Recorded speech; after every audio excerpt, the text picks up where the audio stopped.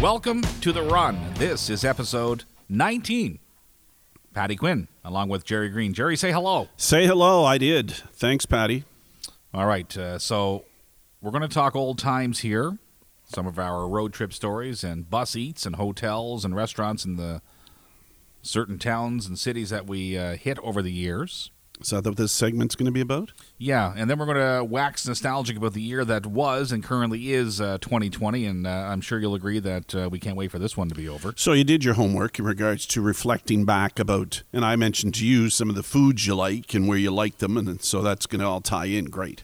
Now, before we get to that, just in the interest of going back and clarifying a few things on our previous episode, number 18 that would be if you're following along, Stan Knowles was a topic of conversation. His name popped up as we discussed the Masters. Okay, we're going there, right? The Masters was fun as a topic anyways. The number one thing that I heard, and again, folks, I'm not here to defend Jerry, I'm not here to defend myself, but we literally press record, and we sit here, and you should see the lovely confines of the Eastside Creative Center. Thank you to Victor Summers. And we just talk, and it's as simple as that. There's no real game plan. We don't have this all storyboarded. So we're making the odd mistake, and the number one that I heard was that, holy shit, how did Green think that Mike Weir won the Masters in the 80s? Well, yes, and I kicked myself afterwards once I heard I said it. Absolutely, Christ. but the point I'm making here is that when you're doing this kind of stuff and things just happen. But the 80s. I know, but the 80s, I know. I was thinking the 80s. I know. He's my age. I know. It's funny that that would be brought to my attention not once, not twice, but 3 times. But I went through and I Googled Masters winners of the 80s, and their names, I mean, all, you know, if you're a golf enthusiast, you know all the names, but they are names from the past. You're like, oh, my God, there was no way Weir was in that company. So, no. 03 it was. But anyways, it was, yeah. So, again, I'm not defending us here, but we are literally hitting record. And but that was a little out there. I know, but come what may. The point I'm making here is that, you know how sometimes in day-to-day conversation with your friends, family, or coworkers, you'll say something stupid. The only difference between you folks doing that and us doing it is that we entered into the record, and it lives on. Yeah, but you corrected me. I did. So what's the point? It was just more like, holy shit. Okay, so you acted for them and said, no, Jerry, it wasn't then. It was 2003. Right. Which seems like ages ago anyways. 17 years ago that he had won that? That's a long time. It is a long time. Remember Sears came out with... Sears? Mike Weir. Weirware. Yeah, I don't know if that's what it was called. But I remember... he was a big hit. I don't know if it was a Monday or a Tuesday or a Wednesday hockey game following the Masters. How does the Masters go? I think you have the big fancy meal the day after, right? But I just remember my one takeaway from that was there was a game on TSN or Sportsnet or one of the channels, and Weir was green jacket and all his splendor at the Air Canada Centre with the Leafs game, of course, and it was just crazy. So yeah, because he would have won it in April. Can't believe the Leafs are still playing in April, were they? I just remember him dropping the puck. Yeah. Anyways. It was quite a feat for a Canadian to win it anyways. And then what happens is the next year, I believe he gets to pick what they have for dinner. You set the menu. The winner's dinner, which is all previous winners that come. They have a dinner to start the tournament, and he gets to pick what they eat. Okay. That's what I understand. No, you're very right. I'm guessing. They do choose the winner. Okay. Or the dinner, excuse me. Anyway, so we're off on this tangent already. So we'll circle back to where we started. Stan Knowles, excuse me, and you and Stan are friends. And you took the time to call him, so please. I had to. I'm hearing this for the first time. Please regale me. I called him and said, Stan, your name came up in a podcast Patty and I were doing, and, I was mentioning that you had gone to see the Masters at Augusta. He said, let me jump in there. Did he know what a podcast was, or did you have to explain it? He never claimed he didn't know what it was. Okay, very good. He said, well, I didn't go once, Jerry. I went twice. I said, you went twice. You went in 2004 and in 2006. So the year after we won. Correct. There you go. Yes. Wow. Okay. So keep going. And I said, well, okay, knowing you know me, I want to know everything. Sure. How did you get there? Mm-hmm. So he said private jet, seats about 15, I guess. It was that type of... Again, allow me to interrupt. First of all, I know you very well. You're hyper-analytical. You want to know it all. And Stan is no stranger to a good tale. Yes, he can tell a good story. This is a perfect combination. So private jet, here we go. Sorry.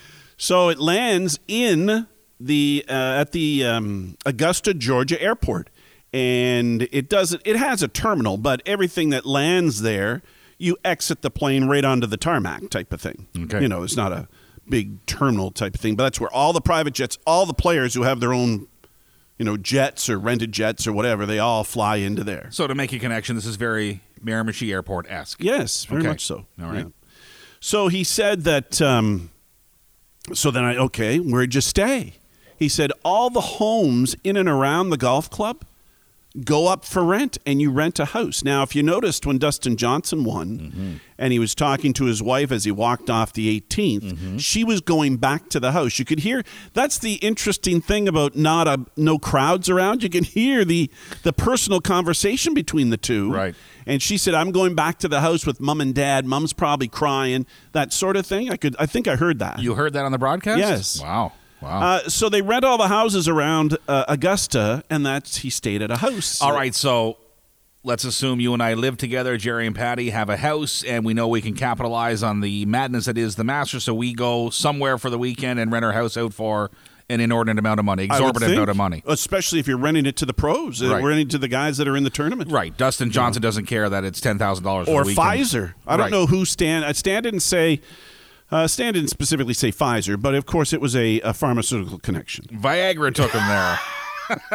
He always liked the Mark Martin cartoon. I'm sure he did. He certainly did. All right, so keep going. This is fascinating. So he flies in, and he says that you're allowed to. He liked to sit at the 16th hole, which it was the infamous 16th hole that we talked about. That. Where Tiger had his chip, where John Rahm had his par 3 hole-in-one. Okay. That's the hole. On the other side of that water there, it's a great bank to just sit there and watch players go by. So his first year, that's where he sat. So Knowles is stationary. They're coming to him. Right. Okay. He wants to see all the players come through. He sits there and watch them play 16, which is a very interesting hole to have them on, a little par 3. And probably no stranger to the odd Coors Light would Stanby. Or whatever they're serving. You know what? I don't know if they do serve alcohol. And he said everything was inexpensive. You could get a sandwich, whatever you wanted. But he never mentioned the word beer, though. Wow. I don't know if it's very pristine. It's very uppity. It's very, everybody pay attention and pay. Uppity people don't like beer? I don't know. Uppity is not the right word. It's very civilized, I guess. Maybe I use that word. Where they don't want anybody hooping and hollering and getting too drunk, that type of thing. So this is not like the Scary Larry or anything like that? No, it's not like that.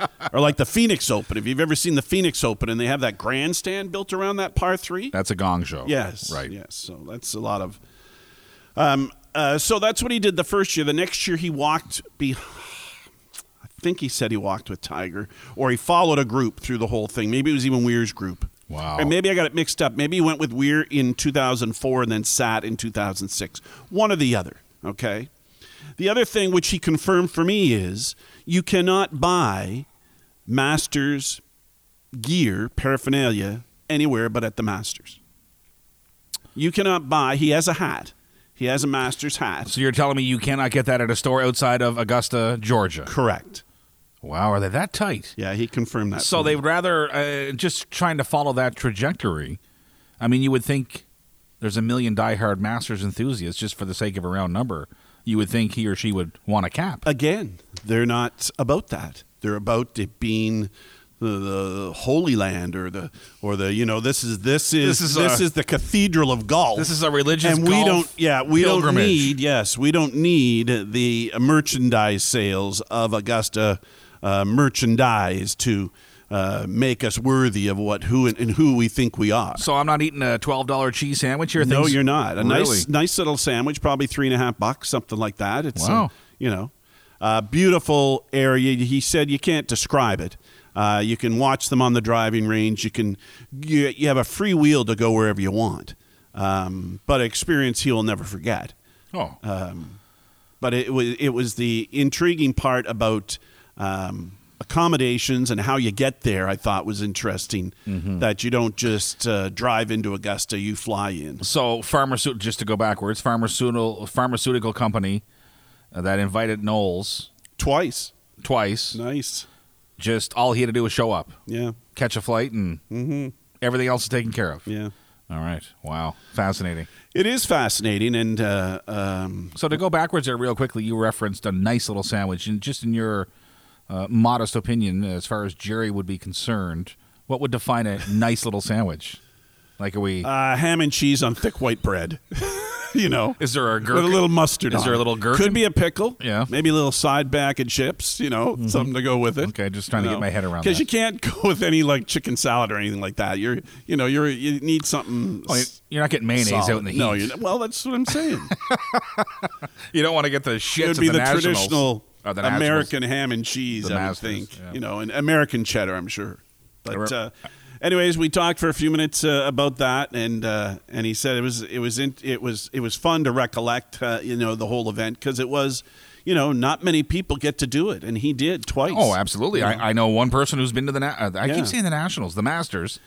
And he confirmed, yes, the tickets. And somebody tweeted me about, no, you can get tickets. No, you cannot get tickets. You can't just get tickets. I guess I was enlightened a little bit that you can get into a lottery for tickets. But I don't think there's a lot of tickets that are available in lottery. Those who have tickets hold on to them, and again, it's very prestigious that there's a certain clientele that gets to come, and I still stand by that. But I wouldn't doubt, yes, there could be a lottery for tickets, but again, you're not going on Ticketmaster to buy tickets. Coming somewhat full circle here, as you mentioned, sandwiches and golf. I remember a few years ago when Morgan Matchett won the ladies' provincial championship at Miramichi Golf and Country Club. There was a rain delay during one of the rounds. We had Morgan on the Monday or Tuesday after she had won the championship. When I say on, former career at the radio station, and she referenced the rain delay. And I don't want to say attributes her win to it. Obviously, she's a magnificent golfer and a fine athlete. But she made reference of an egg during the rain delay. She had an egg salad sandwich and a cup of tea, and that kind of powered her to the finish line. Yes. On rye. On rye. There you go. No, that's George's cup of tea and a egg salad sandwich. And as you say, cup of tea here, a quick little shot here to our hosts at Eastside Creative Center just down below, Creative Grounds. I don't know what you picked up here tonight, but it's a delicious one. Well, I don't know. Maybe it was the maker. Yeah, this one was made with... It was really good. Yeah, it was made with... Americana. Oh, is it Americano? Oh, yeah, I'd always get that. Look at you spending the big bucks. Oh. Did you win the gold rush this week and not tell me, or what?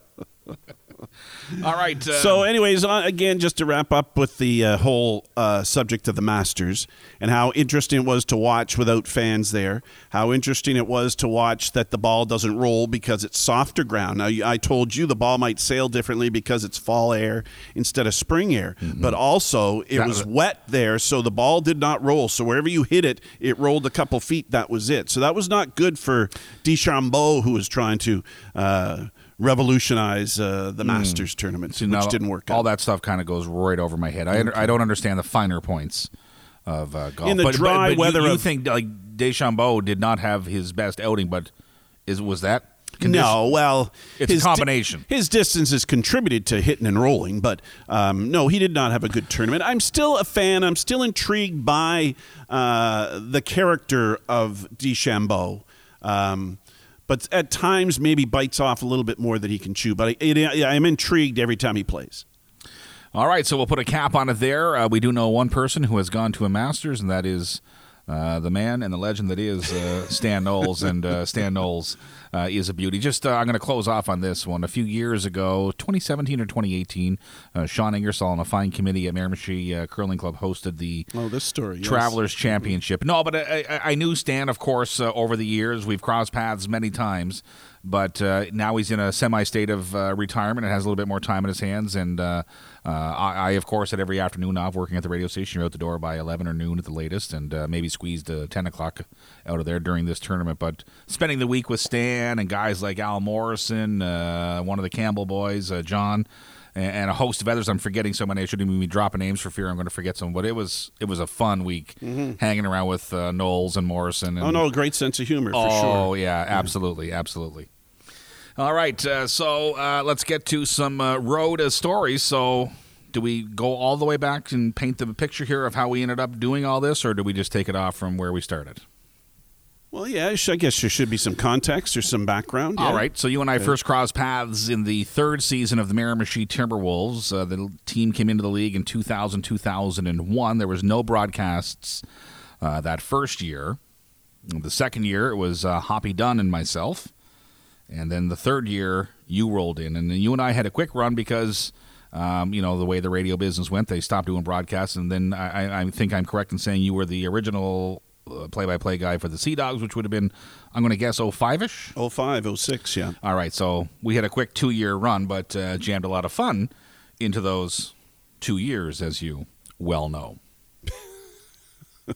Now, the other thing that occurs to me as I was waxing nostalgic and going through my memory, and I don't want to spend too much time on this, but and I don't want to belittle it. I had some great times. I think, what did I say there? The third year, so that's 01, 02, 02, 03. Does that sound right? So no broadcast first year, which is 2000, 2001. Right. Right. And then 01, 02 is you and Dunn? Right. Yes. Correct. Okay. And then you and I. So we did for 2 and 3. And 3 and 4. And 3 and 4. All right. So this is 16, 17 years on, depending on which year we hone in on here. And, of course, we're 16 or 17 years younger, and that loans itself to this. I don't know that I would want to do that again, but at the time, it was part of the adventure. It was part of the fun of it. Of course, you're still hanging on to the dream of doing broadcasts, and it plays right into our hand as nerds of both the broadcast medium and of sports in general, specifically hockey. But there's really nothing glamorous about it. Like I used to run into people, and I still talk to people who go, "You must have had some fun doing those broadcasts." And yeah, we had fun. We had to make a lot of our fun, but the actual production of scrambling out of work and piling onto a bus, and the drives to the rink and the getting the set up, there was no glamour in any of that, and I'm sure you'll agree with that. Yeah, but you certainly there's no glamour. No. Did we feel glamorous? Yes. If you're watching us, was it glamorous? No. Right. Did you feel no pain, as in you're so enthusiastic about doing it and so much anticipation to go and get it done and set up and get ready?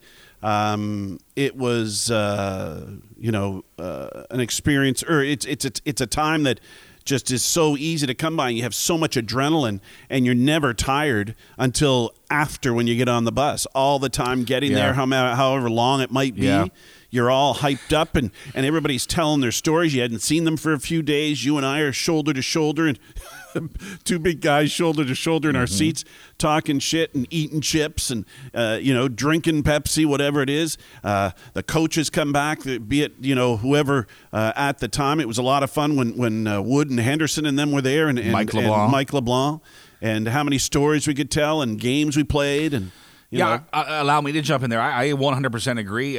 Most people would think you'd like to catch a cat nap, especially in those long runs. But you're 100% right. There was an adrenaline element to this. You were wired after the game and after the meal, and we'll get to those meals after those games. You would crash as best you can because the sun was coming up very early the next morning, and we were still 4 hours from home. Yeah, depending on where we were, and sometimes we were a long ways away. Roll into the Civic Center at 3 o'clock or 4 o'clock in the morning, and freezing cold. Freezing cold. Start the vehicle. Now you're awake, and now you're going home. But it's still, to do that, to get off the bus when it was freezing cold, you were still loving what you were doing. I mean, it wasn't. It still was never considered work.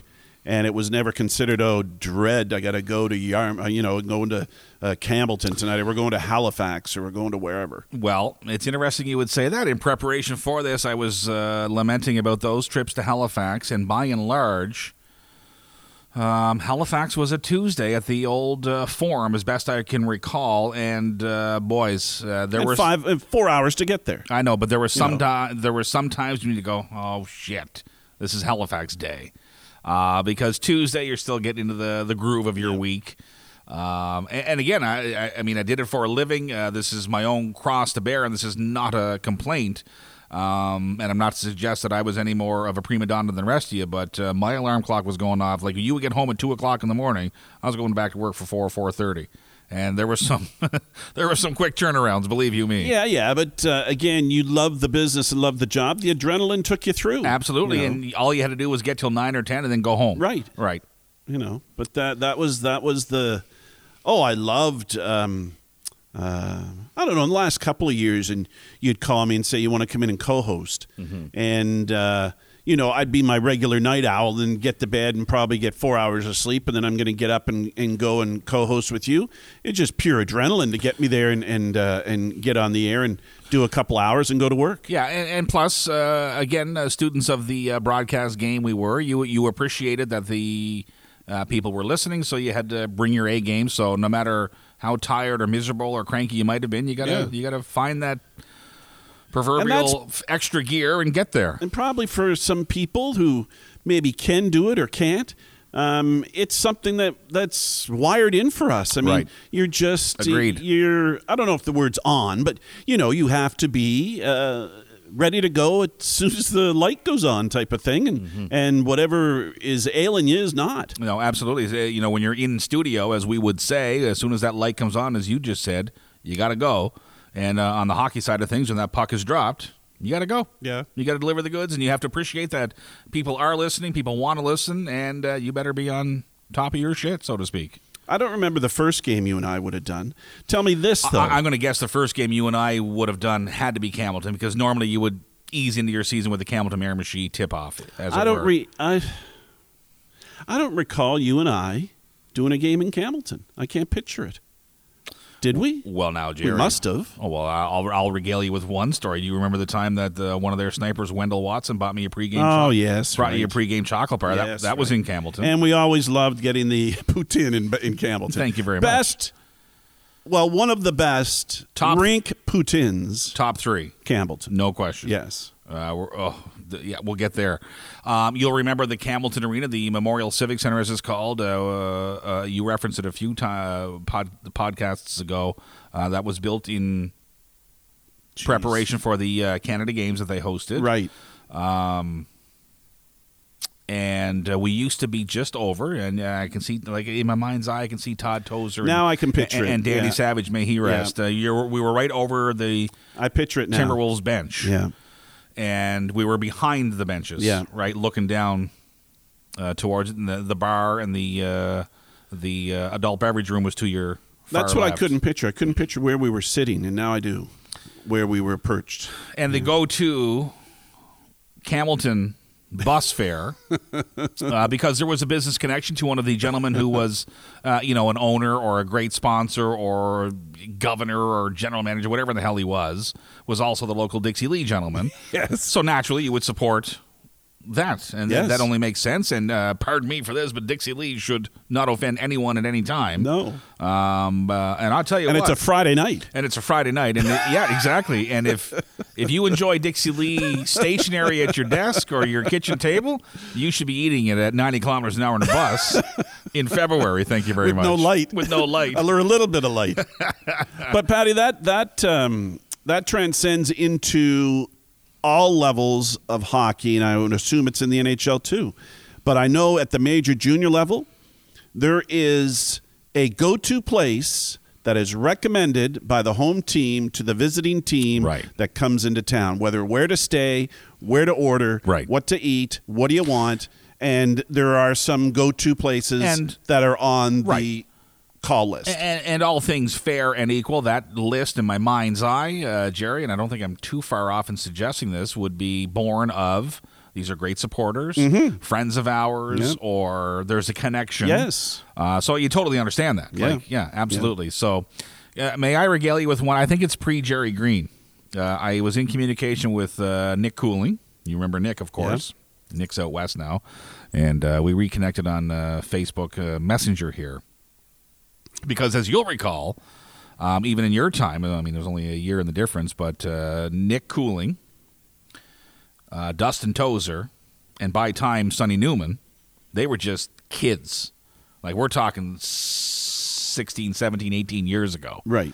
I can remember stuffing Dustin up in the overhead storage. That's how little he was traveling with us. But I won't use names here, and maybe you're hearing this story for the first time. But it was the first year of the broadcasts, which would have been the second year of the Timberwolves. And you know what? And Nick and I struggled to remember as to why this person ended up on the bus. But I forget if I believe they're red now. The guys and the gals that do the volunteering on the security wear red coats. Do they not now? Correct, yeah. Seems to me it was yellow. I can remember a yellow jacket. Yeah, I think you might be right. Doesn't matter. Yeah. But for whatever reason, they had the Civic Center security jacket on as though we needed an escort in and out of the rink. And I think in this gentleman's mind, that was his role. He was the chef de mission, if you will. So we played the game. Don't even ask me the outcome of the game. In those days, it probably wasn't kind. Campbellton was jacked and stacked. Oh, so we're Campbellton still? This is a Campbellton story. So we're because it's chicken related, and I'll get there. So the game's over, and just to give folks a little timeline here, I would say, Jerry, from final buzzer to wheels in motion, there is about an hour.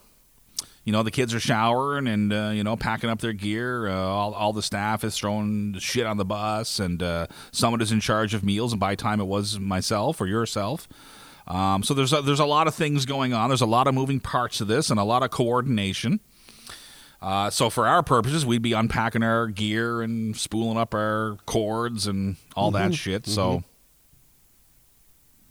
I would say I was on the bus by and large before most people because our exit was pretty quick. Oh, yeah. Unless we got yakking with someone. Yeah, post-game and put your gear in the bag and away we go. Yeah, away you go. We don't want to hold anybody up. As a broadcaster, you don't want to hold up the team. That's a very good point. They shouldn't be waiting for you. That's a very good point. Right. Absolutely. And that carries on at all levels. Yeah, super good point. You never want to be the reason for leaving late or not leaving on time. Yeah, you get looked at funny. Yeah. So this particular night is a Friday night, no doubt. Definitely night, because that plays a part in it, because I can still see that. I'm sure it was a yellow coat. I can still see this yellow coat coming up the aisle of the bus. But this gentleman, unbeknownst to all of us, so to paint the picture, we get the Dixie Lee delivery. Everyone gets a three-banger. So as they come on the bus, they're handed the box and the way they go to their seat. Right. Yes. And then there's about every couple of rows of seats, someone is in charge of a garbage bag to collect it. And, it's an interesting dynamic. And, of course, the rookies have to do all the cleaning, which is always been the case. Yeah, it's not uncommon. Right. Okay, go ahead. So, and as...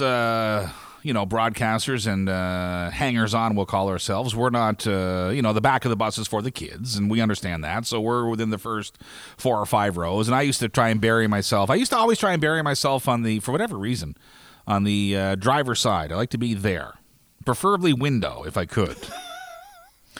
So I'm 4 or 5 rows back, and we're still on this yellow jacket, are we? Right. Okay.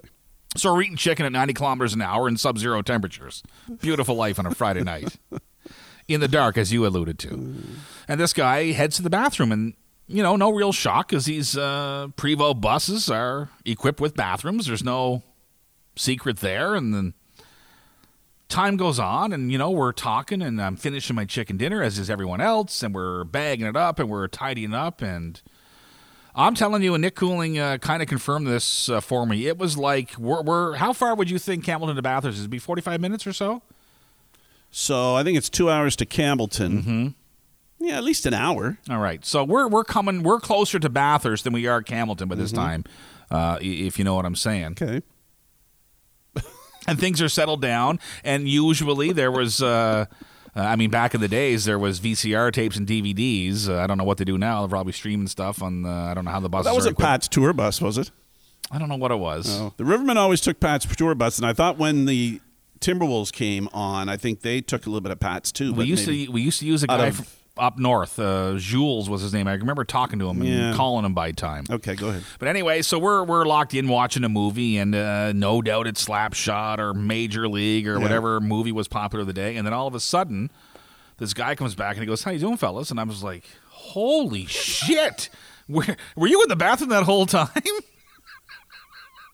And everyone is like, "Holy shit! Where were you?" And we lost track of this guy. And he comes out. Still have his yellow coat on? Yes, he has his yellow coat on. And this guy looks like he got hit in the head by a shovel. And I said, "What in fuck happened to you?" Are you ready for this? Are you hearing this for the first time? I might be. He's whistling the chicken into him and chokes on a bone. Is that why he went back in the He bathroom? makes a break for the bathroom. You and did tell me this And story none of once. us thought anything of it because he's just going to the bathroom. And then we lost track of him. And about 40 minutes later, he comes back and goes, "Thanks a lot, fellas." And we were like, "What?" And he goes, "I nearly died in the bathroom." But somehow he managed to wrestle this chicken bone. I don't know why I'm laughing at this. Well, I don't know why you go into isolation if you're choking But on you a know chicken what? bone. You know what, though, Jerry? Have you ever choked in public? It's a very common thing. I'll tell you about a choking in public story. I did it twice in my life.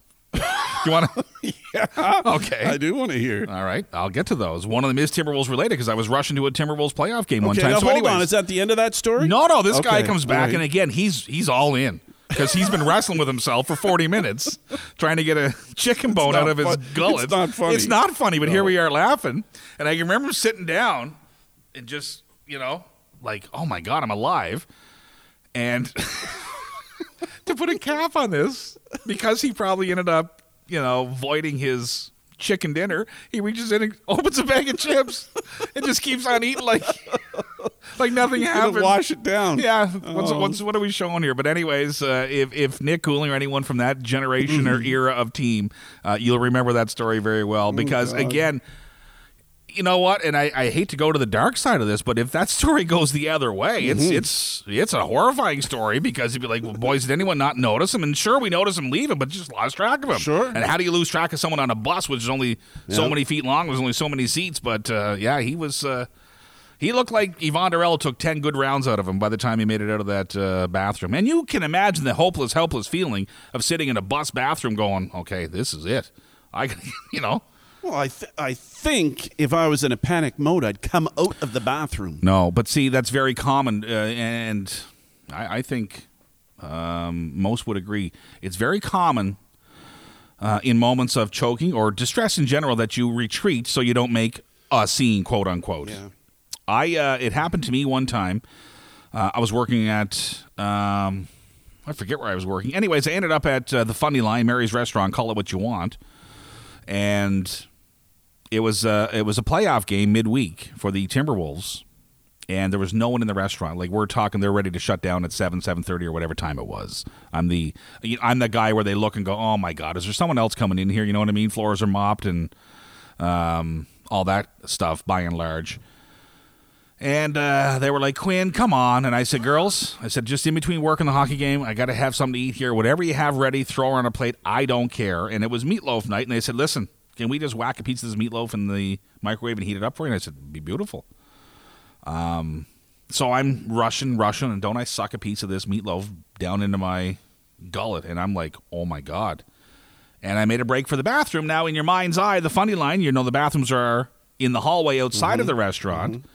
And I'm in there ready to write my will on a piece of toilet paper because I thought, this is how this ends. And I thought, well, what a way to go. And you guys would be telling this story. Jesus, Quinn died in a bathroom with a chunk of meatloaf in his throat. Like, That would be about right. yeah, that's right. And you could put on my headstone, died what he enjoyed doing. Yes. So anyways, I'm in there, and I made one last-ditch effort. I'm thinking, this is it. I'm getting off-colored. I'm lacking air. And I finally gave her one final go, and I got her out. And cleaned myself up, caught my breath, wiped my face, got myself together, well, as together as I can be, and I came back in, and the restaurant lights are off. And I'm like, what the hell? Because I vacated the plate, and they were like, Would you pass out? no, they were like, are you still here? And I said, yes. And they cleaned up. They just thought I bailed on my dinner. Cleaned up and put her in the garbage on me. And I said, come on, girls. Oh. The other time was on a St. Patrick's Day fiesta at the Old Ambassador. Sucked a piece of corned beef into me. And I had the reverse Heimlich. I won't use names, but I'll tell you off here, off the air. It was a reverse Heimlich. I was the only guy in the bathroom. I made a break, and you can imagine in your mind's eye what the ambassador looked like on a St. Patrick's Day, like tons of people and all kinds of people to help you in a moment of need. But I bailed to the bathroom because, again, you don't want to be the center of attention. And this guy grabbed me. I made that universal sign like I am choking. And this guy grabbed me by the shirt and gave me 2 punches right in the chest. And this piece of corned beef fired out of me like a .22 went off. And I can still hear it hitting the mirror in the bathroom. But it was reverse Heimlich. And I got the shit kicked out of me. And a piece of corned beef came out of me. But anyways, I don't know. How did I get out of this? Oh, yeah, the chicken bone guy. The choking, yes. Yeah. But I remember a corned beef story on the road. It would have been, of course, March 17th, and we were in Charlottetown. I remember this and well. They were playing at the university then. Mm-hmm. It was the Abbeys that were playing at the university rink, which had seats on one side. Now, for some context, you remember why we were over there? It was midweek. It was that mini playoff, series. Wasn't it? It was that mini series, and we were doing the first 2 games over there for whatever reason. Mid-March, it's playoffs. Right, yeah. right. But that's why we were over there. For some reason, I must have come late because as I was traveling over, you were telling me that you were looking for a corned beef meal. Well, now, in Charlottetown on St. Patrick's Day. Again, for some context, this is the Billy Riley years. Right. So Riley is no stranger. Those that know him, no stranger to a feed, let alone corned beef and cabbage. That was always Riles and I's go-to. Like, we would get together and eat corned beef and cabbage more often than I would care to remember. Am I taking up the conch here? Yeah, and I'll throw in the punchline at the end. What was the punchline? Well, I'm going to tell you when we get there. Well, so here's the best one that I can recall. We left the hotel in pursuit of corned beef and cabbage, and you would think on St. Patty's Day in downtown Charlottetown, it would be plentiful. Sure. But it wasn't. And then also downtown St. Patty's Day in Charlottetown was packed. So, and no different than it is here. And you can't find corned beef and cabbage at your regular Legion or local. But it's not only that. We had 2 things going against us: a lack of corned beef and cabbage in general, but also we were a little bit late to the dance, and the places were full up. Okay. There was no room at the inn, so to speak. Right. And especially when you look at Riley, Quinn, and Danny Savage. Again, may he rest. He was our third party in this traveling entourage. Danny, as I recall, was driving, and I don't know how. Because we would have went over in a bus, but we did have a vehicle. I don't know whose vehicle it was. I didn't go over on the bus. I was coming late, so I didn't go for the meal. I was just making it in time for the game, I remember. So we were downtown at the Old Dublin Pub, the Old Triangle, all these local bars, eateries, cafes, pubs, and there's no corned beef and cabbage to be found. And we're just like, how is this possible? And then we would get into one place, and they would say, listen, we're getting light. By the time we get to you, it'll probably be all gone. And we do have a nice beef stew, and we're like, no, we need corned beef and cabbage.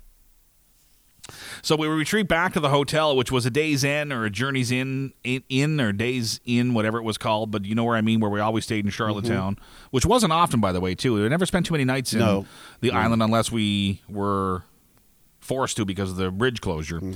And those were horrifying ones, too. Yeah. But in this particular case, we ended up back at this place called the Inn on the Hill. As we're making our way back towards the hotel, there was a sign, a sandwich board, corned beef and cabbage today. Hang a right. And it was a right as we were heading back to our hotel. And just as soon as we pulled into this place, I thought, you know what, guys, this doesn't look like it's ready for Riley, Quinn, and Savage. And we walk in, and everyone's got fancy uniforms on, and, like, it's quiet. There's some music. And they're like, hi, fellas. And Riles is the chef de mission on this one, believe you me. He's doing all the talking. I always took a second seat to him. He said, do you have any corned beef and cabbage today? And the lady says, it's funny you would ask. We're down to our last couple of plates. And he said, lead the way. We're going to take 3. And, I mean, we're talking cloth napkins and the whole 9 yards. Well, that was the punchline. You told me where you went. I said, was it paper or cloth napkins? Cloth napkins. Yes, that was the punchline. I remember. You had to go to a place that had cloth napkins to eat corned beef and cabbage. Yeah, absolutely. It was a delicious feed, as I recall. It wasn't patty friendly in the sense that it wasn't rounded. Right. But it was delicious, and it was the first time, and don't judge here. It wasn't all you can eat either. No, it wasn't all you can eat. It was one little, exactly. And it was the first time because Riles asked a lady for mustard, and she said, yeah, no problem. And I said, what do you need the mustard for? He said, putting mustard on my corned beef, Quinny. Yeah. First time I ever tried it with. Holy smokes. First time I ever tried it with. Now, no stranger to the side of mustard pickles would be but I've never squirted out from the. Oh, no. Really? Yes. You would do that? Oh, yes. Really? Oh, yeah. Mustard's got to be there. Oh, that was the first. Because I remember looking at him going, what the hell are you doing? Yeah. Makes my mouth water thinking about corned beef and cabbage. Oh, a dandy feed of corned beef and cabbage. Never go astray around here, as we like to say. So that's the third year. So Campbellton, do you have any Campbellton food stories? Wendell Watson that time in the pregame bought me that Mars bar. No, it was always about the Dixie Lee after, chicken. and it was always a Friday night in Campbellton. And there was it was a nice way to start the weekend. Always. Well, and by win or lose. Well, a lot of losing in those days. Yeah. And by and large, Jerry, too, as you'll recall, it was a nice weekend, yes, a nice kickoff, yes, but it was also probably, I don't want to say 9 times out of 10, but say 50% of the time, it was part of a home-and-home Friday, Saturday.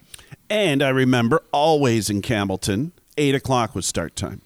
So by the time we got out of there, it's 11 at least. Was it 8 o'clock? Always 8 o'clock in Campbellton. Really? Always 8 o'clock. Now, it's not now. It's not now. It's 7 now. But Right. back in Campbellton Tiger days of senior hockey, and then when it spilled over, you know what it was like. How long was it at the Miramichi Civic Center? It was always 7:30 for a Saturday night game for the Timberwolves. It's ever since their existence. It's interesting you would take us down this road because last week I commented, well, there's some new rules at the Civic Center where we're not allowed to cross over to the other side where I would normally go and waste 10 or 15 minutes talking, telling stories with the referees, blah, blah, right. blah. You have to take the score sheet over and get it signed. But now I don't No. because I'm not allowed. I shouldn't say I'm not allowed, but it's not recommended. Right. Would be the appropriate term. So I'm getting out of there quicker. Yeah. My father is in the car waiting for me. And I remember commenting as we're going through the traffic loop there on the other side of the bridge, and it was like 9:27 or 9:31. And I remember thinking, holy shit, this 7 o'clock starts are awesome. Yeah. Not so much in the middle of the week because you're rushing from work and maybe a bite to eat at home, but But predominantly 7 o'clock Saturday night, the Timberwolves are playing at home. I'm loving this 7 o'clock start. So for a long time, Campbellton was 8 o'clock. So again, let's say you get out of there by 11. That's a great memory. I don't remember that, but that's and then 2 hours, you're home by 1. And then you're in bed by 2, whatever the case may be. So it wasn't, I always found the trip from Campbellton easy peasy. A couple hours is easy to do on a bus. A couple hours, and you're still just winding down. The players are winding down. Yeah. And that was always the thing traveling with all teams, be it the Timberwolves, Sea Dogs, Wildcats. The organizations knew that you do not take, or you try not to, take the kids from the rink, or the players, kids, they are, I guess, take them right to a hotel and settle down. The idea is to get them in the bus and at least travel 2 or 3 hours to let them wind down and then get them into a hotel room rather than take them right from the rink to the hotel room and... So what are you saying there? So let's say the Sea Dogs go down to Cape Breton. You would travel back to somewhere like Antigonish or so before you laid your heads, or New Glasgow Truro, or? Well, no. If you were going to play somebody the next night, I'm talking about, let's say, on the road in Quebec. Right. And Okay. again, if Moncton or St. John are going to Cape Breton to play and the game's over, they're traveling home that night. Okay, they're not Okay, staying right. over. All right, so they're not staying over the day after. I'm talking about, let's say, in Okay, Quebec, so where you give me- play 3 games in 4 days. All right, so or give me the something. Quebec scenario. So Friday you're in Victoriaville, Saturday you're in Drummondville. You're staying somewhere in between? So soon as that game's over in Victoriaville, you're traveling to Drummondville and you're staying in Drummondville. So you get that couple hours or 2 hours, 3 hours I see to what you're wind saying. down, and then you get them to the hotel. They're tired now, and because they've eaten, they're hyped up from the game. Okay. You got to give them that wind down time. Very good. I On understand. overnighters. On overnighters. All right, so we're done with Campbellton. Our next stop on the Grand Tour would be Moncton. Moncton in our mind's eye, Jerry, whether it was the Beavers or the Commandos at the Levesque, Fourplex, and the Arthur J. LeBlanc Arena in that order. Moncton was synonymous with pizza. Moncton was a pizza stop. And Vito's. And Vito's. Right. And always, pizza was is big with all teams, whatever level you're at. Pizza's quick, easy. The players love pizza. You get a variety. You get the meats. You get whatever you have to get.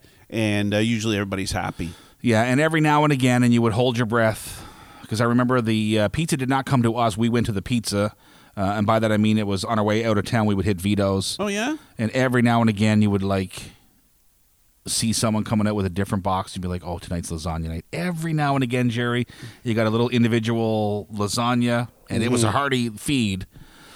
And a nice garlic bread or baguette, whatever came with it. But again, you're only an hour and 20 minutes, an hour and a half on the high side from Moncton, so you didn't want to overdo it, but it was a dandy snack. Wow, and the lasagna put you to sleep. Yeah, absolutely. That heavy meal at the end of the day usually did it. And you know, it's funny you say that, that the food put you to sleep, and it's part of the goings-on. They are part of the team. We were always, and I say we like we're the only team that does it. Every team does it. The bus driver is always part of the team and well taken care of, and ate with us and drank with us, and I don't mean drank beer or anything with us, but they dined with us. And those overnighters, the bus driver was very much a part of the trip. And it was always a case, and it probably was the same thing when we would travel with the Timberwolves. But when Hodge and I would be traveling with the Wildcats, it was always, take care of everybody else. Don't worry about us. If there's a meal for us, great. And they always did order a meal for us, but we weren't in any hurry to get it. No. Whenever they wanted to drop a meal on my lap, fine. But take care of the players first, staff, whatever. Didn't matter. I didn't feel like I was, I'm traveling with the team. I don't feel like I'm a member of the team. But even though you do get some camaraderie with them and so on and so forth. Right. But I didn't expect anything special, except that if you include me, great. If you don't, that's fine. Yeah, I always felt the same way too, Jerry. And the other thing too that the other folks didn't have access to is we would show up to an arena an hour and a half, 2 hours before a game. After we got set up, we had nothing but time to kill, so you could wander off to the canteen. So it's not like we were ever starving. No. Right. So but I always felt like take care of the team first, and then when you're ready, and usually they never forgot you. And something came your way. Folks would be saying Quinn's full of shit right now. Don't tell me he didn't have his hand in the pizza first. But no, I do agree with you. We would take a little rollover and a little layback and make sure that those that needed it got it first. Yeah, that was always the way. Citizens of the world are we. Yes. But I don't know what year it was that Swiss Chalet came to the Maritimes. But there was a proud moment there for you as the organizer of a meal. Thank you. That the first time I ever had Swiss Chalet on a bus. Here's the background on this one. Coming off the heels of that god-awful Friday night in Antigonish when they were in the league, Saturday in Truro at the old Colchester County Legion Stadium, Sunday afternoon at the old Cahill Arena. So you were Friday, Saturday, Sunday on the road. It was a deluge, fried chicken and pizza.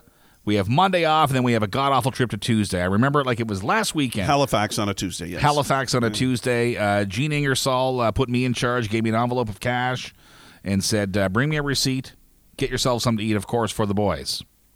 No problem, Gene, says I. We get into Halifax at a good hour, and I'm going to be the hero of the day. I remember wandering off. I suspect you were probably in charge of getting our gadgetry put together and getting us on the air. I went to, borrowed a cell phone or went to the rink office or whatever. It doesn't matter. Pay phone, made a connection, and ordered like 30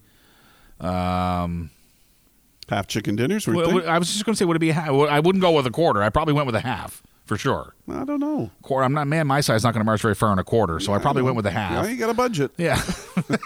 Mashed potatoes, gravy roll, the whole 9 yards. I don't think I told anyone, including yourself, and I was going to be the hero of the day, and it kind of went a little moderately sideways because, and this is where you enter in with your memory. They were late. Yeah. Well, I don't know that they were late. I asked a lot of them with 30 chicken dinners. Okay, we were ready to go and they hadn't arrived They yet. hadn't arrived, yeah.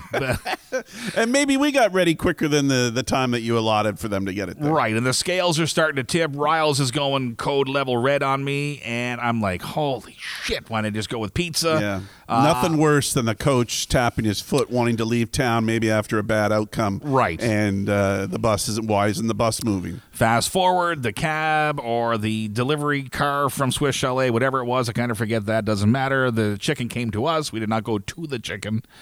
And it shows up, and everyone breathes a sigh of relief and goes, man, are we eating Swiss Chalet tonight? And I'm like, thank you very much, fellas. All of a sudden, I'm back on the pedestal here. But, I mean, come on, eating that. I mean, after all that shit we ate on the previous 3 days, to have that half chicken or whatever it was, I went probably all white meat, mashed potatoes, roll, gravy. Oh, no, just heaven on earth. We're eating with cutlery at this point in time. Oh, no, yeah, you had to cut it and stuff. Yeah. You weren't eating with your hands. Well, I guess you could have eaten Swiss Chalet is not hand food, though, by and large. No. But the mashed potato, the mashed potato is real civilized. So you're huffing out a Truro on Halifax, heading towards Truro on a Tuesday night with a Swiss Chalet chicken dinner on your lap. Of your memories on the road, what was, and I have a couple to tell, but and I don't know if I'm putting you on the spot. No. What was your best sit-down meal on the road with the team? Do you remember a favorite spot or a favorite meal? Well, I'll tell you what, when we were overnighting in Truro, now we consider Moncton the hub city of New Brunswick, and by and large, they consider Truro to be the hub city of Nova Scotia. So when we're overnighting, your Friday in Antigonish, your Saturday in Truro, you had a couple of meals in Truro, and then you're off to Summerside, or you were doing another Nova Scotian run. But I don't remember staying anywhere in Nova Scotia other than Truro. So Truro was always the road home base. And not to sound like a complete pig here, but Truro on an overnighter meant there was a buffet at Pizza Delight. And that is right. And it was well stocked, and I was... Well, you warned them. Yes. Oh, yes. They knew that we... Yes, 100%. You don't just walk into any of these places, folks, when you got 30 people that are coming in. No. You give them an ample warning. Yeah. So, I don't know if that was one of the best ones, but that was one of the ones where you can make a complete pig out of yourself. I look at no stranger as I reflect on Truro. We used to stay at that Journey's Inn or Days Inn, whatever it was. Is it Journey's End or Journey's End? Journey's End and Days Inn. I get them confused. It was one of the hotels there on the main drag.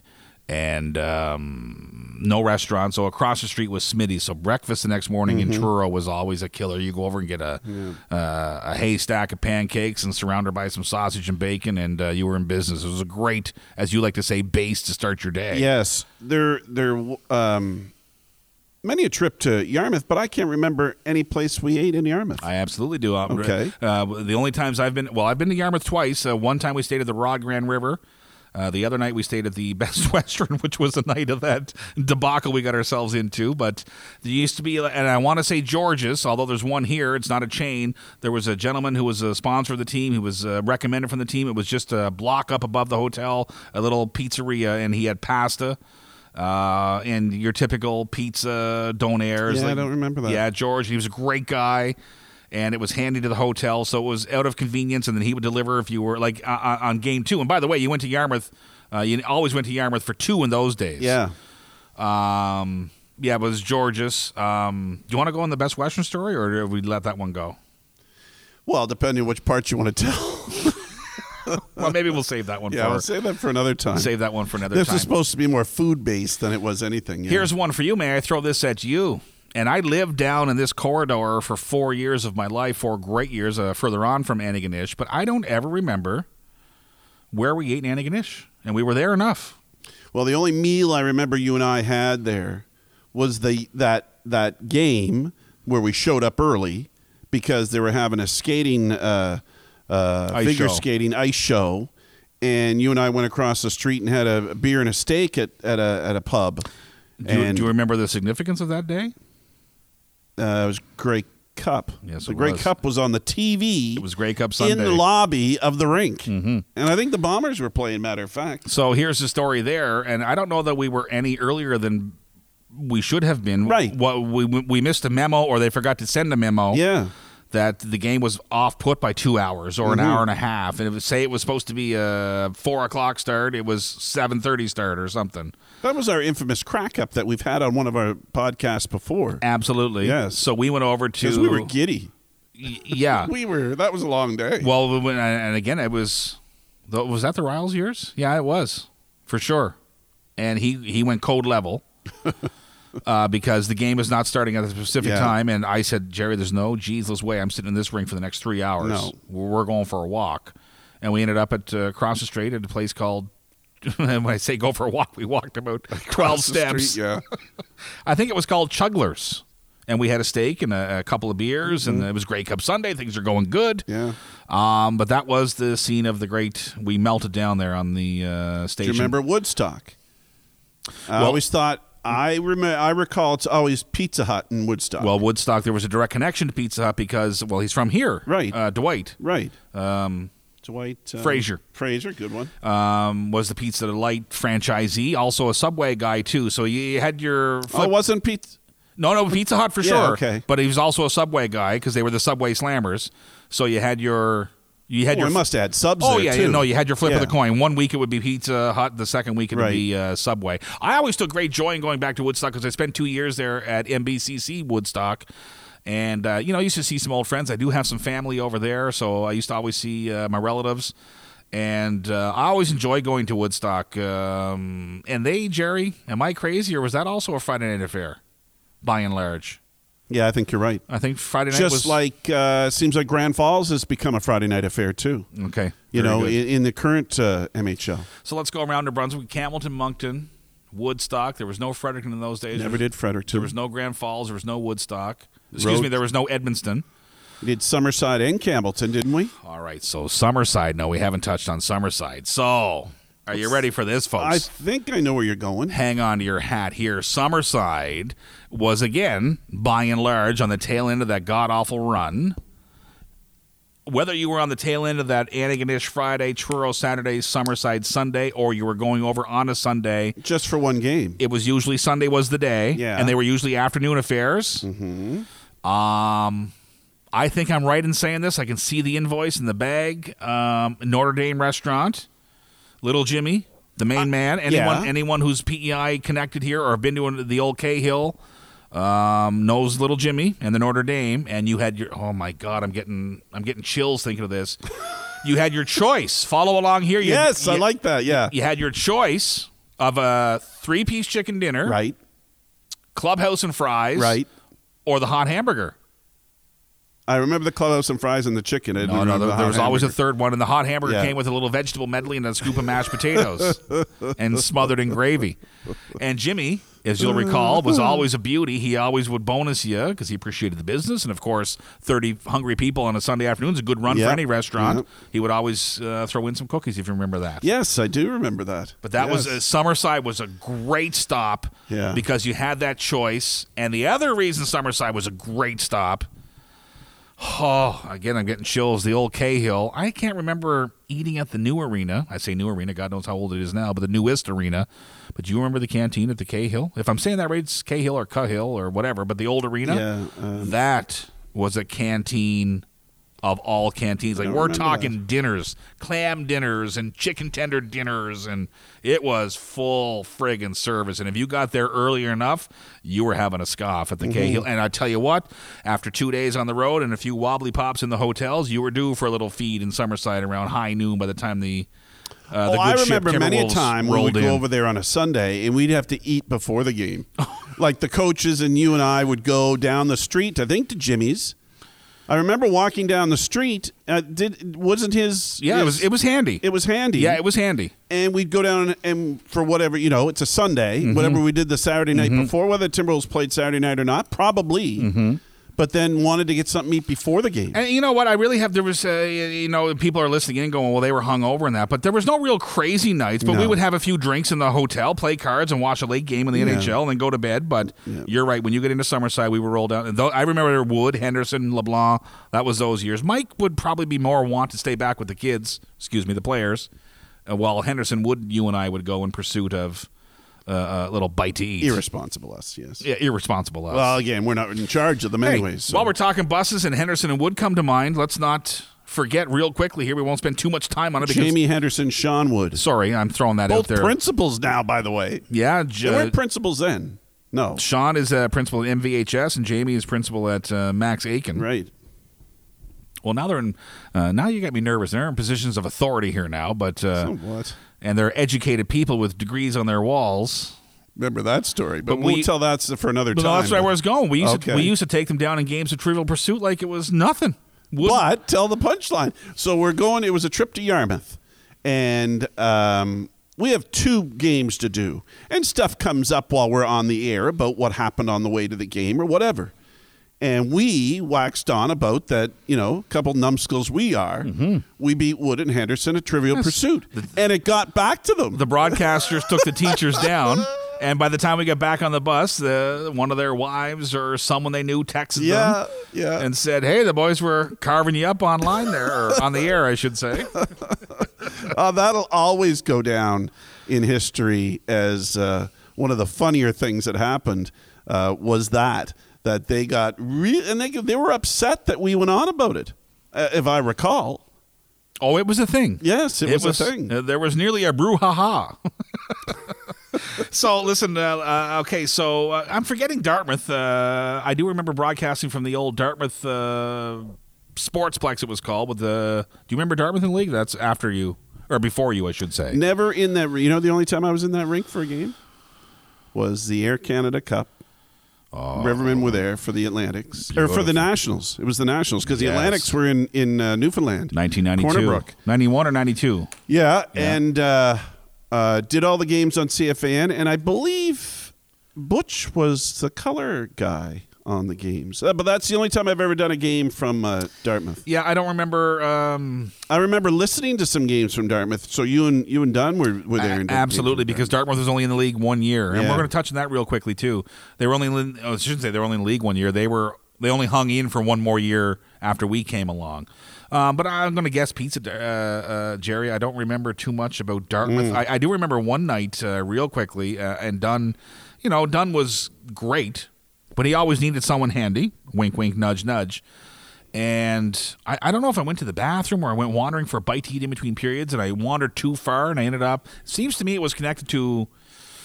It's one of those multi-purpose buildings. There was a pool. Yeah. And I ended up in the pool area, and I got locked out of the rink, and it became a whole thing. I didn't know what to do, or no one would let me back. I can imagine. No one would let me back in via the hall I had come down. No one was listening to my knocks on the door, so I wandered outside, got all turned around, and I probably missed about 9 or 10 minutes of the whatever period it was, and done shooting the daggers, and I said, "Don't worry about it, I'm all right." So let's go back. Let's think of that Nova Scotia division. So Halifax, Antigonish, Truro, Dartmouth, Yarmouth. So we never broadcasted during the years of Pictou County, Valley, South Shore, or any of those teams that are in the league right now. So as we were thinking about this stuff in preparation for this today, it's staggering. And I might miss one or two here, maybe three. But it's staggering the number of teams that have come and gone since we've been in the league. Oh, yeah. And we came in 2000, No, 2001. you've So in year one, documented that many times. in year one, there was a team in Moncton, no longer exists. Mm-hmm. There was a team in Charlottetown, no longer exists. Mm-hmm. There was a team in Antigonish, no longer exists. There was a team in Dartmouth, no longer exists. And there was a team in Halifax, no longer exists. So there's 5 teams that are gone. Halifax, in our time, follow this: Oland Exports, Lions, Team Pepsi, Metro Marauders, and Shipbuilders. Halifax has had 5 incarnations of a Junior A franchise in our 21 years in the Maritime Hockey League, which is just bizarre. Woodstock came and went. Well, we were talking today about the fact that on the date of this broadcast, Moncton Region 1 and Region 2 are now in orange, and so there's no hockey being played there by major, junior, or any type of hockey, I believe. Right. And here we are in the MHL. Timberwolves are on the road in Grand Falls. Fredericton's over in Campbellton tonight, and the Campbellton will come to Miramichi tomorrow. And how the northern half of the province is running clean, as you would say, running pure. Running pure.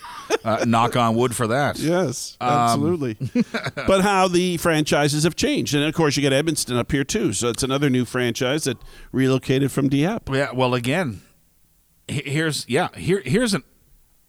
Is Edmonton the former Commandos? Yeah, you're right. Yeah. And Grand Falls is the former Slammers. Right. Here's. Am I saying that right? Yeah.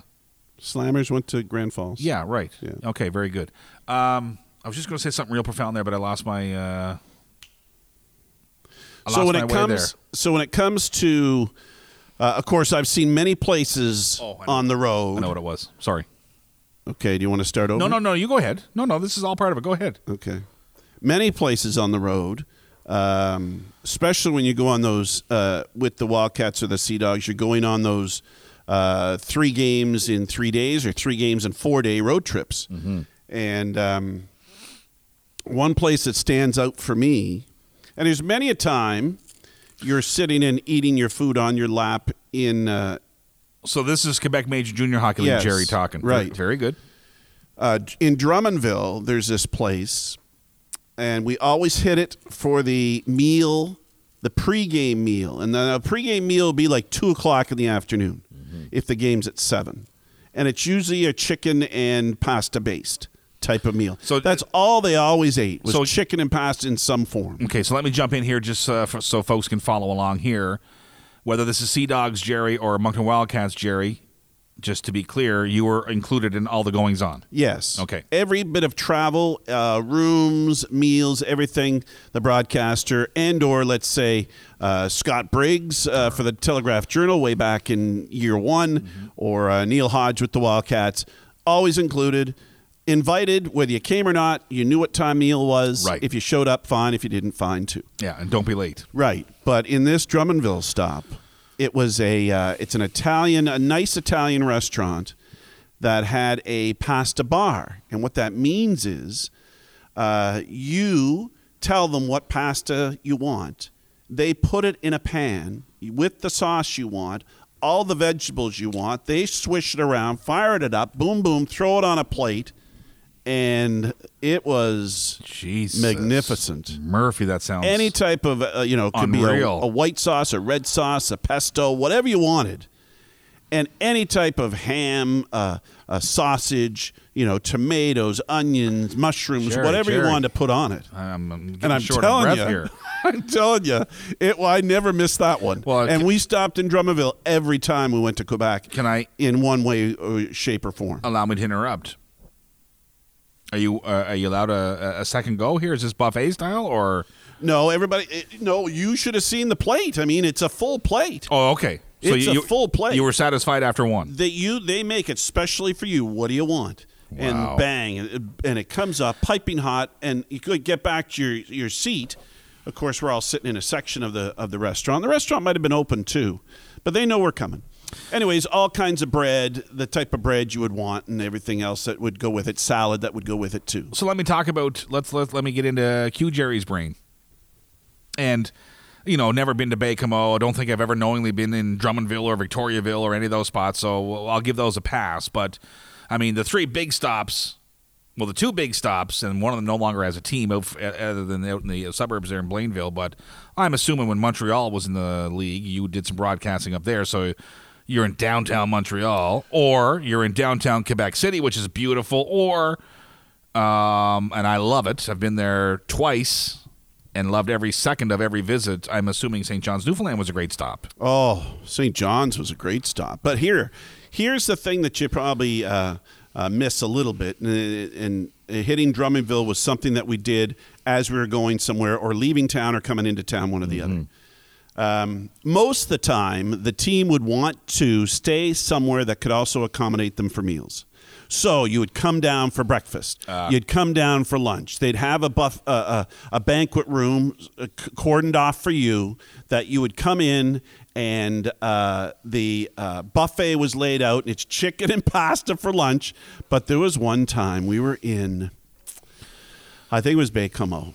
And Baie-Comeau had this quaint little hotel. It was almost like Old English hotel. But we went downstairs in the banquet room, and they prepared stuff. And it was a after game meal of this roast beef with an au jus. I don't know, whatever it was, and the gravy that they had and everything. It was just marvelous. And what's your starch there? Are we going potato, or what are we doing? No, it was that puffy thing. No, there was mashed potatoes. What's the puffy thing? Jesus, I don't know. Anyways, it was a full, all the trimmings for a roast beef meal was. What's the puffy thing? I mean, I'm curious. Is it like a? There's a term for it. Like a Yorkshire pudding? Or? Yeah, something like that. Something like that, really? Yeah, something like that. Now, listen, am I correct in saying, I'm sure it's the quaint hotel you speak of, did McLaughlin sub in for you on a Baie-Comeau run at one point in time? Yes, that's correct. He referred to that hotel, I believe, as Wayne Manor there with the Batman reference. That's it. That's the one? That is it, yeah. Yes. St. John's? I mean, come on. Newfoundland, of course, mile one's right on the main drag, and right there there is a Holiday Inn next to it. Mm-hmm. And the only time you went outside was after the game, you went down onto George Street Thank you very and much. had a few pops and came home. Yep. But everything else was handled inside the hotel, again, banquet room, that sort of thing. When Lewiston was in the league. Oh, I forgot about Lewiston. This was. So you're going international here on me now. You'd always have to travel a day to get there, okay? Because Lewiston from Moncton is a trip. Sure. We always stopped in Bangor at Longhorns. Come on. Now, so we're going to. So this is the day we're traveling. I just heard steak there. Yeah. Yeah. And I'm telling you, they put on a good. And again, the restaurant's open, but they have us all cordoned off in a major section of 35 people. Right. And tremendous meal there. But the reason I got onto that, again, we stayed at the same hotel, and it was kind of like staying in I don't know if you ever heard of a Knight's Inn. It was like it was I know what you mean. Old castle type of. A medieval. But an older one. Mm-hmm. I remember that's the only place on the road that they would have a hot oatmeal in a big serving tray for breakfast. A little hopper. Hot oatmeal. And it was tremendously good. It was really real good oatmeal. Again, I don't know that I've ever knowingly been into Lewiston. I may have driven through. Is Lewiston just help me out? Well, they call it L.A. No, but help me out here. Is it Moncton sized? Is it Halifax sized? Or No. No? Neither? No. Oh, really? It's actually two twin cities, and they call it L.A. Lewiston, Auburn. Lewiston, Auburn. Yeah, Okay. they call it downtown L.A. Hey, it seems to me I remember them in the league. They had a little brief run. They went to the Memorial Cup one year too, as I recall. They won the league championship. They didn't win the Memorial Cup, but they won the league championship. No, but they were there, is what I'm Yes. saying. I remember seeing them on TV in the spring of the year. But where I'm going there, they had a great social media splash.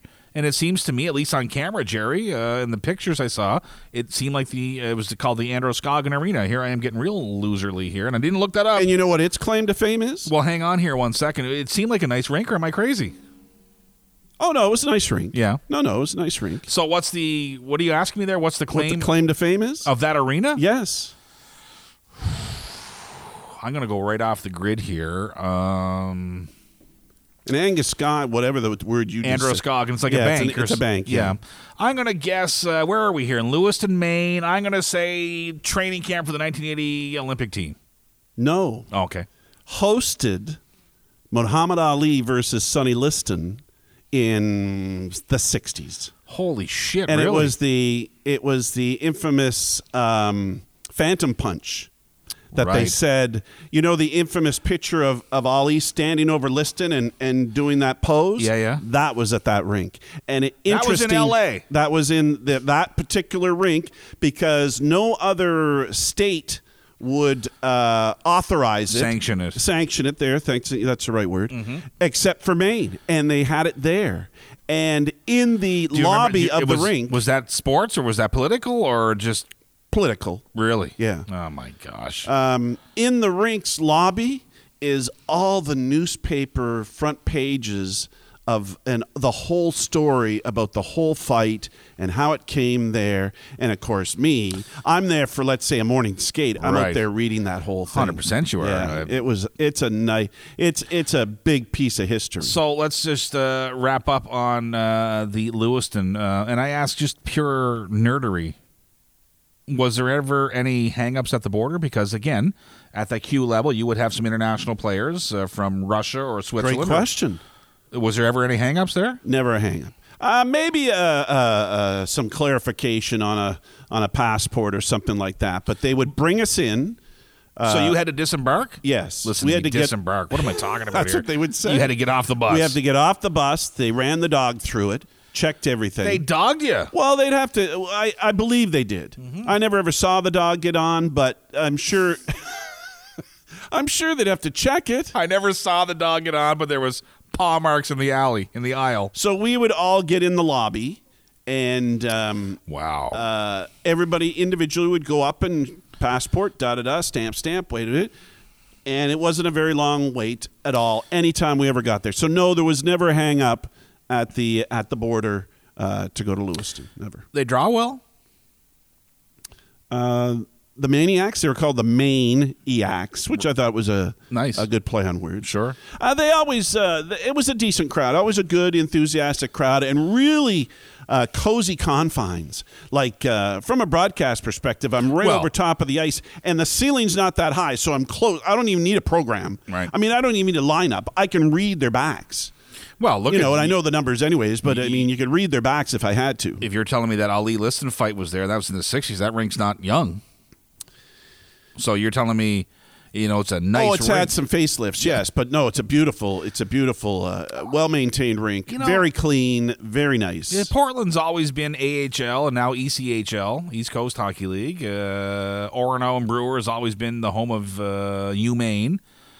I find it interesting, although, come on, there's no regional rivalry there because you're kind of stranded, but it's interesting that it didn't work the way anyone anticipated it working. Yeah, the Q and the U.S. It's never taken off. Maine's never taken off. In the other two leagues, the WHL and the CHL, sure. well, the WHL has a whole division of American teams in the state of Washington. Well, in Ontario League, you'd have what? Saginaw, Erie, Flint. There's another one, yeah. Flint. Yeah, there's three. Let me ask you this.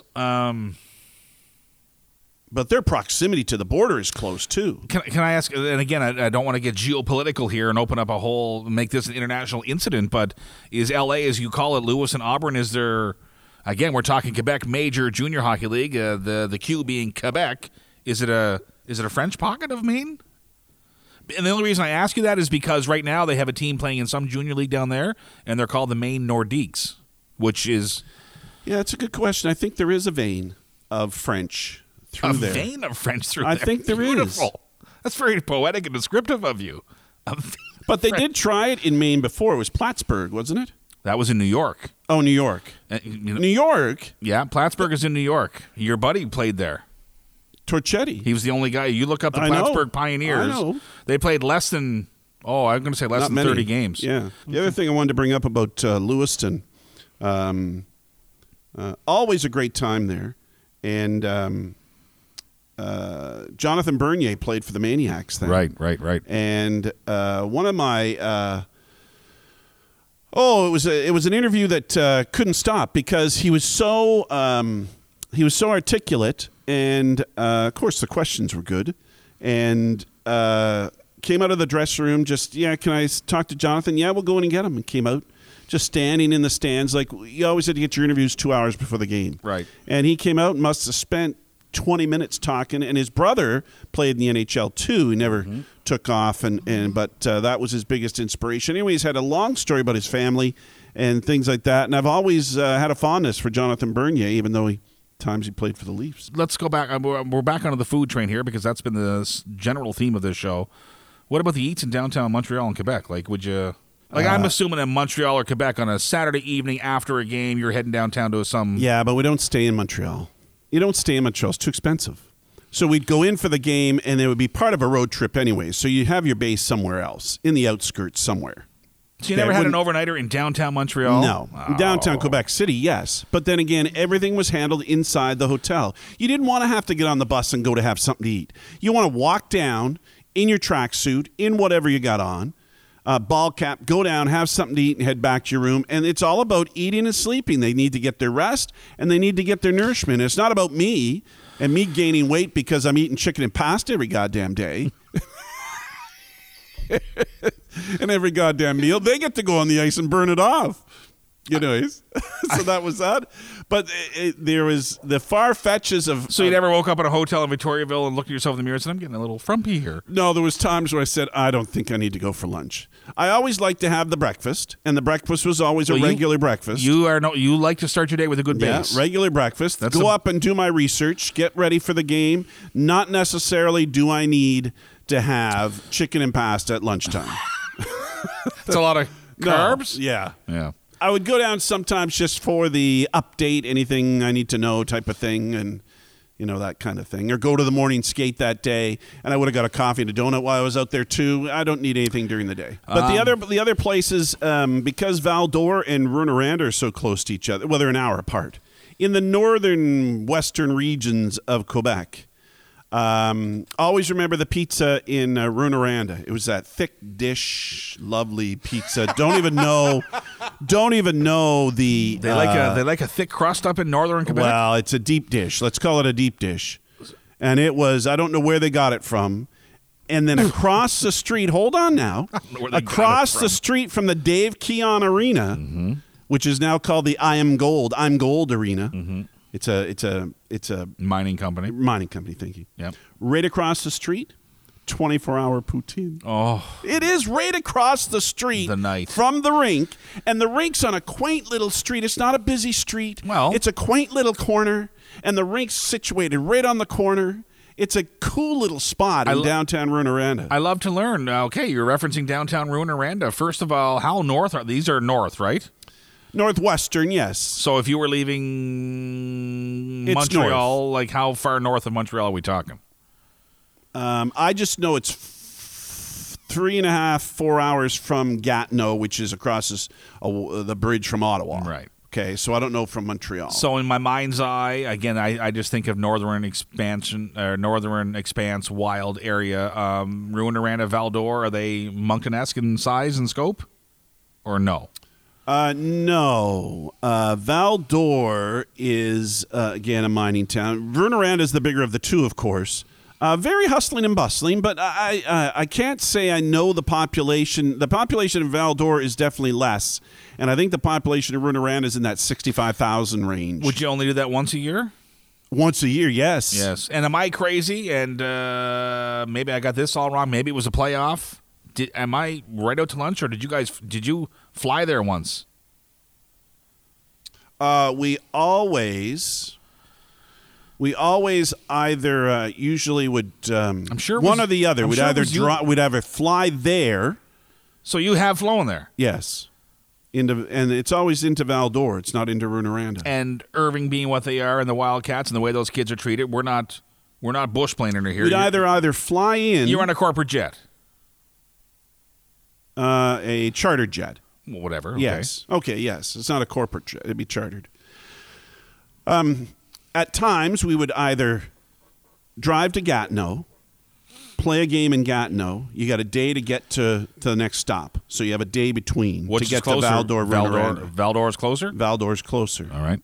So you take the day to get there, but you took the bus all the way to Gatineau. So that would be a travel day in itself. Mm-hmm. So picture Jerry, who also had a regular job and also did this. So I would get on the bus, let's say. And they would do a courtesy and pick you up in Chatham, right, as they came north? No. No? If you're going to Quebec, they're going you're the other going way. out through Fredericton and Right, out that way. So right. I'm driving. You're going Every trans-Canada. game was a road trip for me. I'm going to a home game, hour and a half. I'm going on the road. It's an hour and a half. On the road again? I enjoyed it. Yeah, sure. So let's say we would travel on a Wednesday. So I'm traveling to get on the bus Wednesday. We travel all day Wednesday to get to Gatineau. Okay, we play Gatineau Thursday night. Have a Friday, to get to Val-d'Or to play them on Saturday night, and then hit Rouyn-Noranda on Sunday, and then you're taking the plane home. You're not driving home. It's a terrible, terrible trip to have to play the game and then start traveling I think it's 16 hours to get home. And so you'd have to stop somewhere and set up camp halfway home. All right, so I'm following along. You guys, after that 3-day run, are flying home. And the bus would drive itself home. Well, not drive itself home. It's not a But transformer. let's say all the equipment would be in the bus. But there'd be double tandem bus drivers, and off they'd go. Right. Away they Wow. go. And usually the equipment manager would go with the bus. Again, you can't imagine at junior level. I mean, look at Plattsburgh Pioneers lasted less than 20 games. Lewiston folded. Some of the teams are struggling. And here you guys are on chartered planes flying in and out. Like, you really have no concept. Or it'd be vice versa. We'd fly all the way into Val-d'Or. Whatever. Either play way- them first. Either way, then you're- go to Gatineau. Either way, you're flying. Yes. There's no way the one way, yes. The Acadie Bathurst Seton have never flown to or from. I don't know about that. Maybe playoffs. Yeah. I'll give you a pass on the playoffs. Yeah, I know what you're saying. But it's a long trip. Oh. Think about Cape Breton. Cape Breton has to fly more than anybody.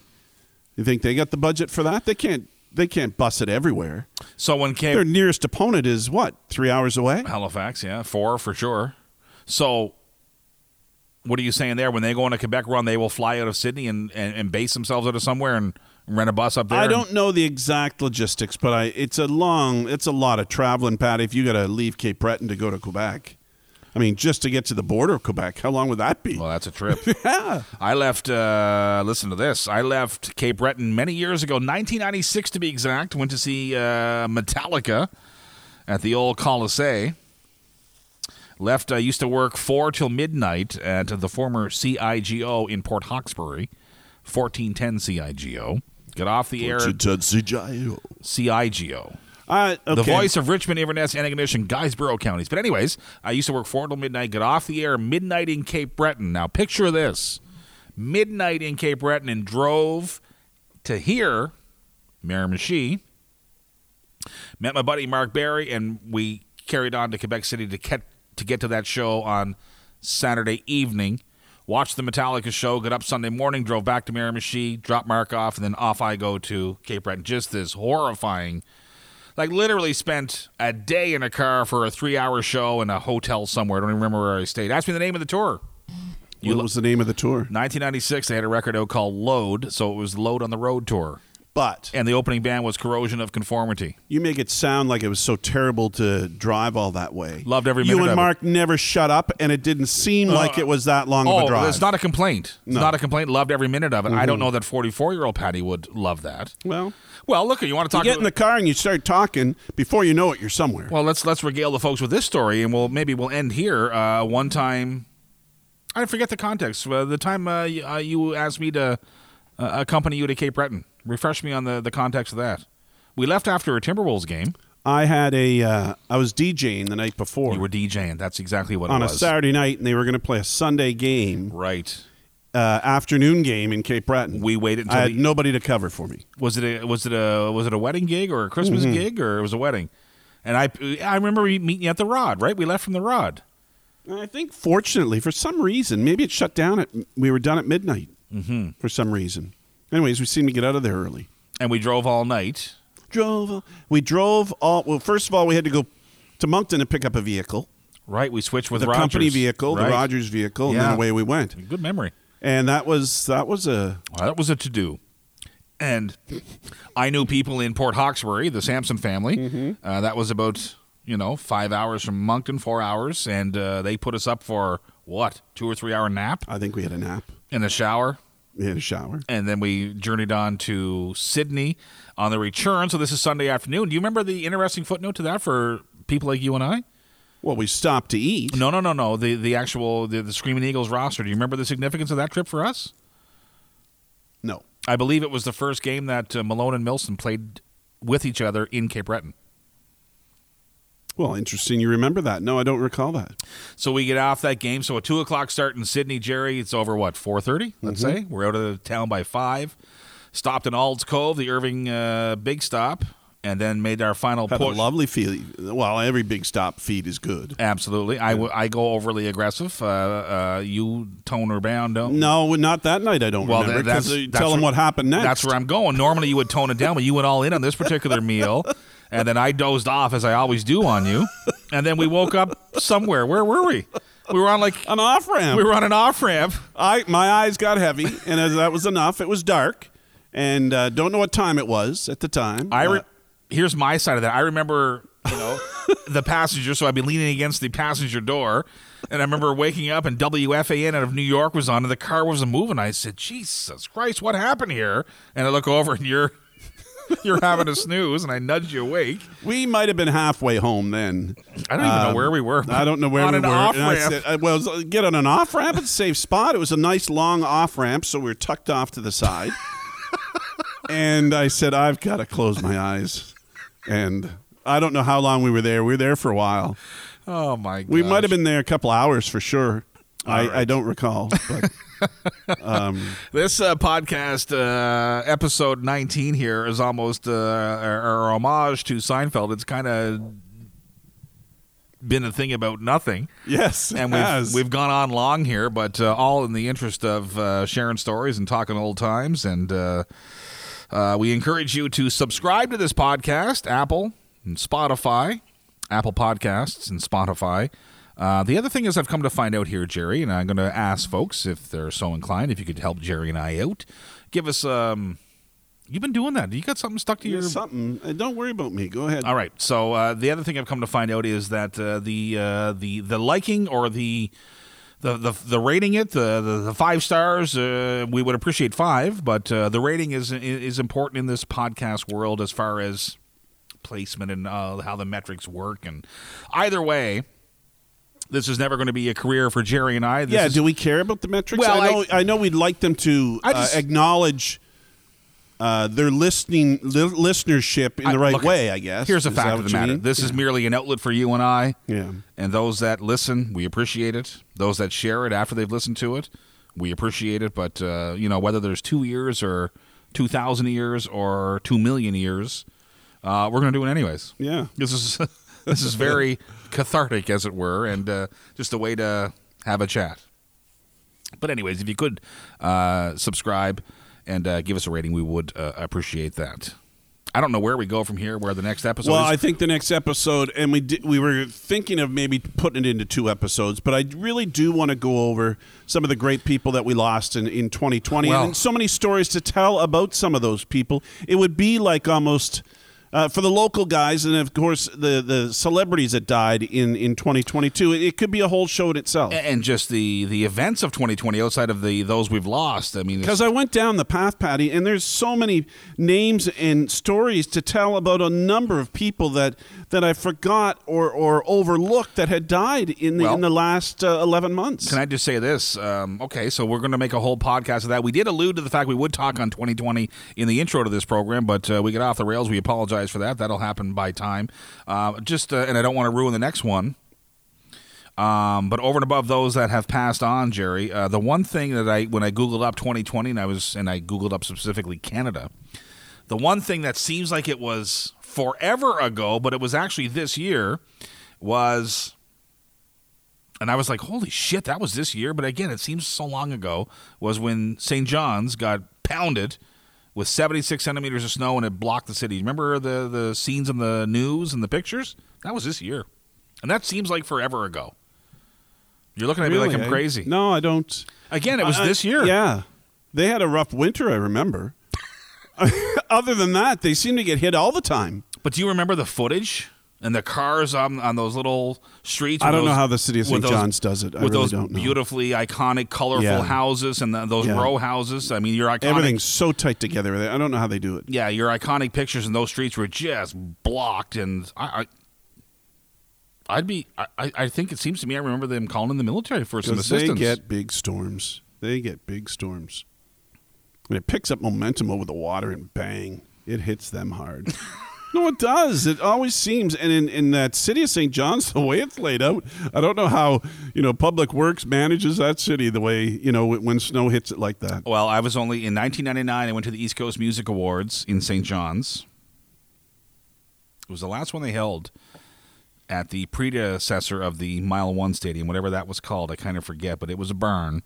But it was kind of the fare thee well to that arena. That was probably one of the last events that arena held. Mm-hmm. And it was February. And you're down on George Street and in and out of the bars. And there was, the East Coast Music Awards, if you've never been, have you ever been to one? No. Well, it's just nonstop, 24 hours a day, 5 days, 6 days, whatever it is, whenever you can fly in or out. And we flew in early because it was hard to get there. And we flew out a day later because it was, getting out of there is not the easiest. But I just remember, I forget where I stayed, but it was handy to the goings-on and the happenings. But cold, holy shit. February. My God, you come out of one little pub and you think I'm just going to run across the street and see what's going on over there. You near freeze in the middle of the street in between the two. It was just unbelievable. I left a credit card at Greensleeves. You did? Little quick story. And I don't know how. Still, to this day, I don't know how. They tracked me down. I remember getting a call from the front desk of the hotel going, "Are you Martin Quinn?" Because, well, if people are hearing this for the first time, my given name is Martin. And I said, oh, my God, what am I? I got to go to jail here because no one knows Martin. And I said, I am. And she goes, we just got a call from Greensleeves that you left your credit card there. And I'm like, oh, hammered right up. So had to retrace my steps. I think we flew in on a Wednesday, so I kicked her off early. So this would be Thursday morning, and I walked back to Greensleeves, and the gentleman behind the bar goes, there he is. And I said, oh, God, they know me. And I'm like, what did I do? He said, buddy, you had all kinds of friends last night. And I said, oh. And he hands me my slip. This is back in those, what do you call that machine? The slide machine there? That's a good Charge X? And I tell you, Martin Quinn's credit card took a pounding on a particular Wednesday in February at I Greensleeves. forgot to tell you, and I'll try to tell this quick. On good. trips to St. John's, we usually play 2 games there, and so we'd come in that Fog Devils, right? And beautiful facility. The Bob Cole. It was called the Bob Cole Media Center. It was up above.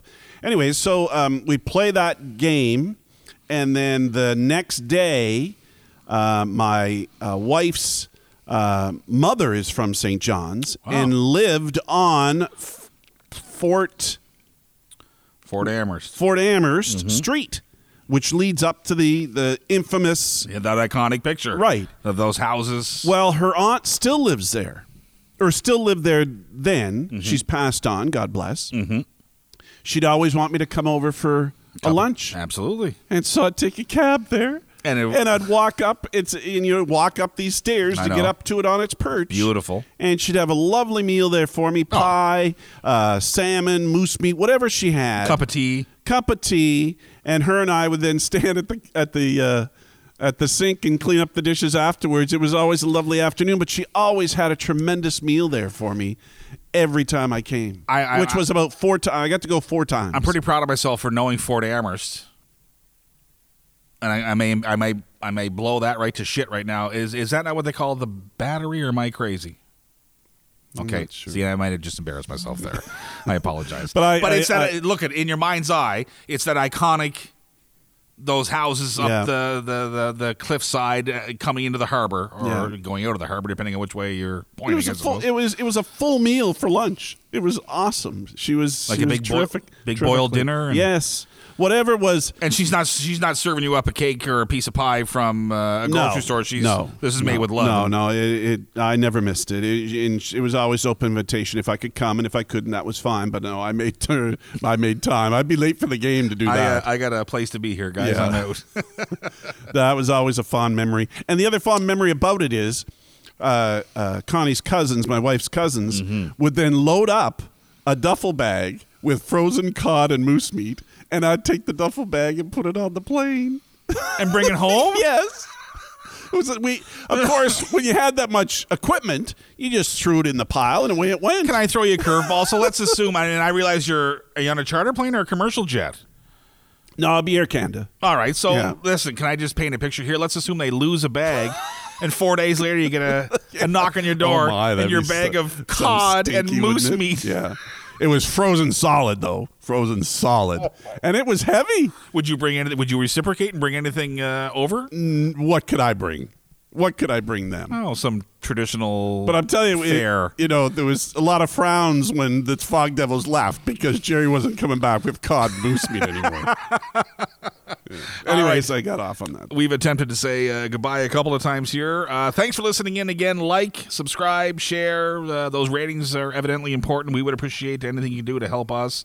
Anything else you want to wrap up in? No, I'm good. I went on that ramble there, but I had to mention her. I loved her and Aunt Bertha. Okay, very good. We've referenced a lot of folks who have passed on here in this podcast tonight, and that's what the next one will be as we lament on 2020. So thanks for listening, and I think we'll end it there. Yeah, great. Thanks.